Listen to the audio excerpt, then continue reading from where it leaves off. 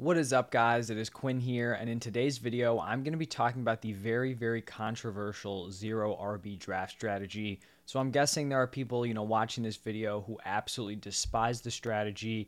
They will never employ it in drafts, and then I'm sure there are other people out here who will absolutely go to war for zero RB. It's definitely a very polarizing draft strategy, and I'll definitely admit, like a few years ago, before I was getting super into fantasy football, I was someone who really did not like this kind of draft strategy.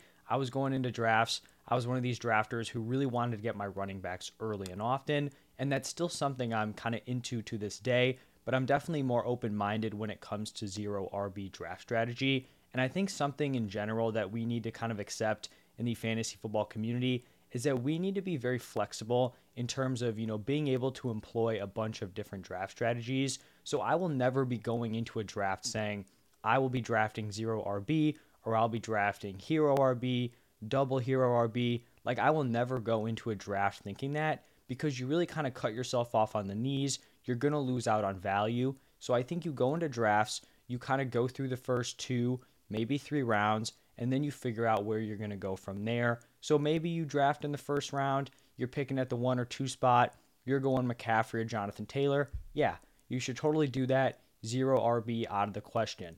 But what if you're picking at the 3-4 spot where you're looking at Kupp, Jefferson, then you get around to the second round pick and your favorite player there is a CeeDee Lamb or a Deebo Samuel, Mark Andrews, someone like that. Now you kind of have opened up the opportunity to draft zero RB. I think a lot of people who, maybe have seen zero RB draft strategy videos have kind of been a little bit turned off by the strategy for a few reasons. The first one I'd say is a lot of people don't really kind of execute it properly.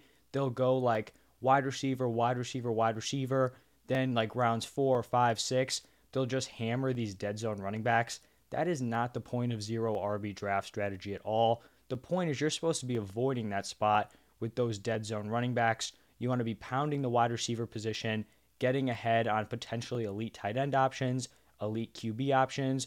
You really want to be dominating the flex with the wide receivers, and then you're getting your running backs later. It's not a spot where you're going like three wide receivers, and then you're taking David Montgomery, Antonio Gibson, and then Elijah Mitchell. That's basically like the exact opposite way of how you really want to go through a zero RB draft. And I think the other reason why people aren't huge fans of it is I think this is, a decent reason, but I also think it's something that kind of can be explained, is that when you look at your final roster, right? You go through a zero RB draft, you're stacked at wide receiver, you probably have some good wide receivers on the bench. Your running backs don't look so hot, and you're looking at that starting lineup and you're like, this isn't really doing it for me. I don't like it. I understand how you can maybe, not be a huge fan of it just by seeing your starting lineup, but kind of the beauty of zero RB draft strategy is that your team is going to get better throughout the season because you're betting basically on injuries to the running back position.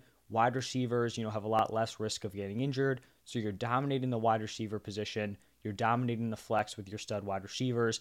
And then you have these handcuff running backs. You have these other guys who are in ambiguous situations.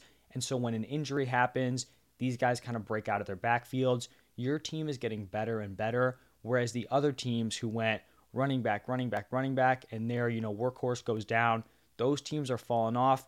You just continue to get better as running backs kind of get hurt throughout the league. It's a little bit of a rough thing where it's like you're benefiting from these injuries, but we just know it's going to happen at the running back position. So it's something you should definitely be planning for. So I feel like those are kind of like the two main reasons people don't like it. It's kind of, the idea has been misconstrued. People don't execute it correctly. And then kind of the lack of understanding that your team is just going to get better and better from that opening day roster. Now I'm kind of going to be getting into what kind of drafts and league formats you should be executing zero RB in. So I think, the most optimal kind of, format would be PPR scoring. Obviously, that's going to favor the wide receivers. I do think you can execute it in half point PPR, but it's definitely at its strongest in terms of PPR scoring. And then this is kind of a very essential part. You need to be in a league where you can start at least 4 wide receivers. So whether that's, 3 wide receivers and then a flex spot, 2 wide receivers, 2 flex spots, you can't be executing this in a league where it's like 1 quarterback, 2 running backs, 2 wide receivers, a tight end, and then a flex, because you're going to be hammering all these wide receivers, but you're not going to have enough spots to kind of slot them in at. And then also when you're drafting these wide receivers, the way I kind of look at it, however many guys you can start, you should feel decently confident having 2 extra wide receivers. So if it's like a 3 wide receiver league with 1 flex, you want to be fairly confident starting 6 of those guys, basically like 1 for injury, 1 for bye weeks. So that's how I kind of look at that. And then when you're looking at your draft position, I think I already mentioned it earlier, but if you're drafting at like the 1 or 2 pick where it's JT and CMC, that's probably a spot I'm not super interested in executing 0 RB because the value there is at the running back position. I also think you can run into this problem if you're playing in a league where you see like JT, CMC go 1 2, and then you have Cup, Jefferson, Chase go 3 4 5. Like if you're picking 6, 7, 8, personally, that's not a spot where I'm willing to reach for a guy like Stephon Diggs or Davante Adams. So I would be going running back, but I do think there's the opportunity for maybe Chase to fall to 5 to 6, or Jefferson maybe falling to 5. I've seen Chase actually fall farther, like 8, 9, 10, somewhere in there. So a bunch of things to keep in mind here. But now I'm going to be jumping into some drafts that I've done using the 0 RB draft strategy. I think I have 5 here for you from 5 different draft positions. So just showing how this can kind of play out in real drafts. The first 2 I'm going to show are going to be on Sleeper, which is where I was drafting against like real people. I joined like into a mock draft with 11 other people. And so this is kind of like a legit draft. This is how drafts could look, if you're executing this strategy for your leagues. And let's jump into the first one here. So we're going to be picking from the number 10 spot.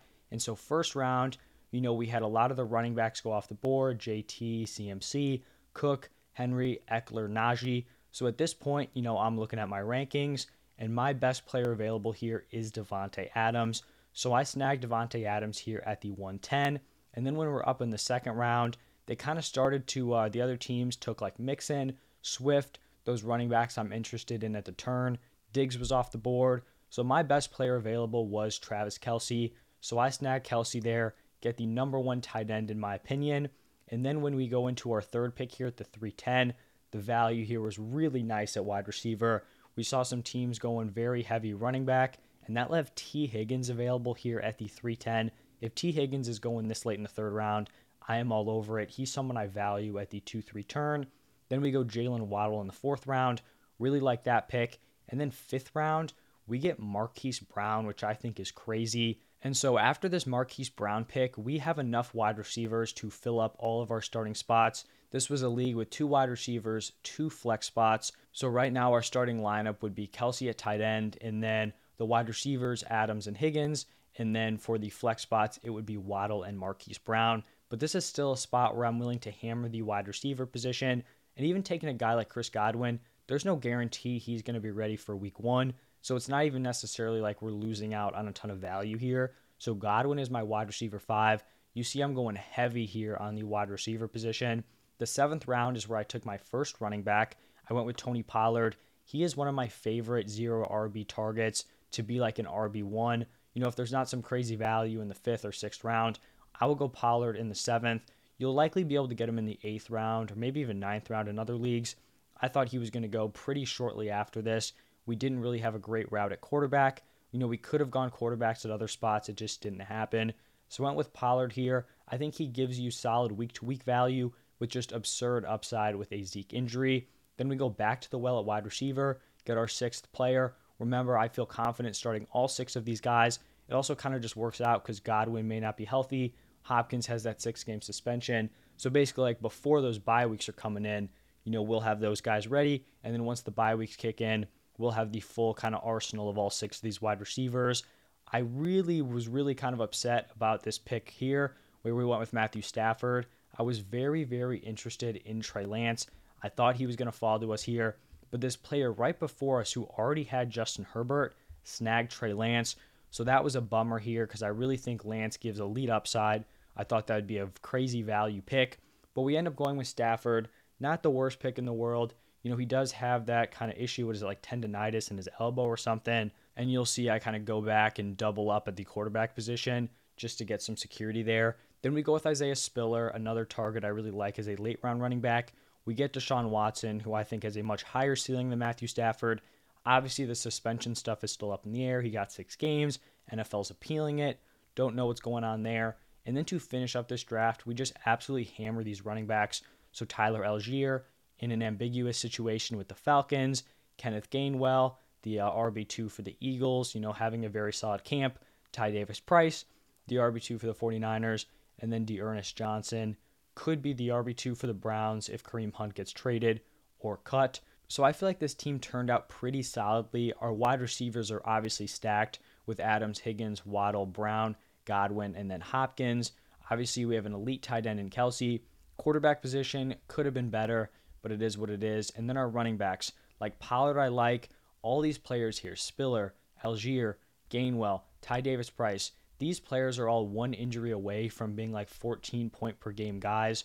So that's really what we're looking for here. Week 1, we may not have the highest projected point total, but this team could really turn around if some of these handcuff options, ambiguous situation guys hit. So that was the first draft. And now we're going to move over to my second mock draft. And this is actually just one of my favorite mocks I've done basically all off season. As someone who normally prefers hero RB or double hero RB, I wasn't really expecting one of these zero RB drafts to be one of my favorites of the entire offseason. But I mean, this one turned out very, very well. So we were picking from the 5 spot. We went with Jefferson in the first round. Love that. Then we go CD Lamb in the second.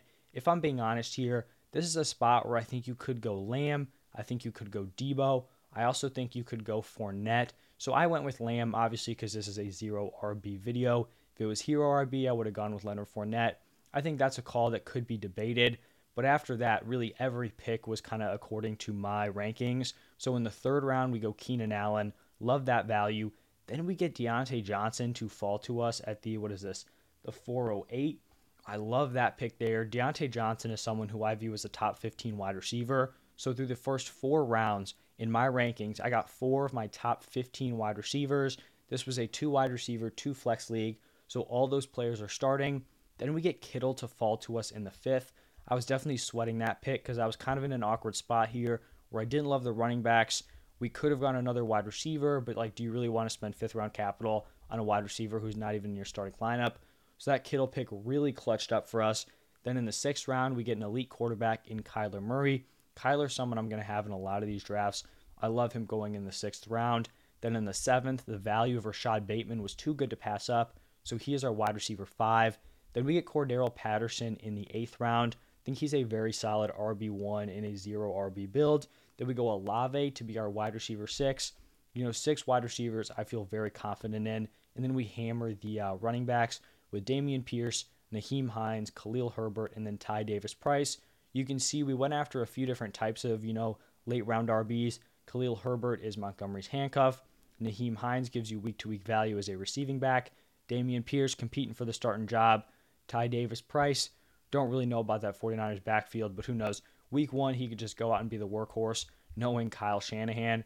So I really love the way this draft turned out. Probably the favorite one I've done for this video. So that one was really solid. Now moving on to the third one, we go over to the Fantasy Pros Draft Wizard. This was picking from the 4 spot. I really like picking from here, basically anywhere in the top 4. I have a very clear top 4 of JT, CMC, Kupp, and Jefferson. So we go Jefferson in the first, then we go Mark Andrews in the second round. This is a spot where I normally go Saquon Barkley here, but for the sake of the video, we go with Mark Andrews. I definitely don't think he's a bad pick here, but I would prefer Saquon. Then we go Higgins in the third, love that. Marquise Brown later in the 4th round, I think that's nice. We go Chris Godwin in the 5th.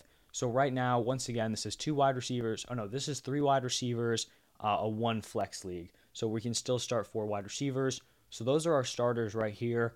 Mark Andrews in the flex, Jefferson, Higgins, Brown, and Godwin. Then we get Lamar in the 6th round. Love the elite QB value there. We go after our first running back with A.J. Dillon. I basically feel very similar to A.J. Dillon as I do with Tony Pollard. I really like both of those guys. He's going to have a role, with Aaron Jones there. But if Jones goes down, then Dillon is a top 12 running back for sure. Then we go Kadarius Toney, back to running back with Melvin Gordon, who I really like. Then we get Rondale Moore. Then we go Dameon Pierce, Kenny Golladay, Khalil Herbert, and then D'Ernest Johnson. So this team is definitely a little bit weaker at wide receiver than some of the other ones I've gone through. Still very solid with Jefferson, Higgins, Brown, Chris Godwin. But then the number 5 with Toney and 6 with Moore, I think is a little bit weaker. Our running backs, I think, are more solid, though, with Dillon, Gordon, Pierce, Herbert, and Dearness Johnson. I really like that first three we have with Melvin Gordon, A.J. Dillon, both guys that I think can be started on a week-to-week basis, but then have elite upside. Dameon Pierce in an ambiguous situation. So that's how that one played out from the 4 spot. Then we go over to the 12 spot, so the turn here. At the 1-2 turn, we went with Stefon Diggs and Davante Adams. I really like that there. You know, 2 wide receivers that I view as first-round picks. I would take those guys at like 110, 111. We get them at the 112 and the 201. In the 3rd round, we just missed out on drafting Kyle Pitts here. I would have liked him at that price, but we just continue to hit the wide receiver position. We go Jalen Waddle and then DJ Moore. So all those players are in our starting lineup. And this is the first draft where I kind of deviated from your standard like 0 RB setup because Breece Hall falling to the 512, like I will never pass up that value in drafts.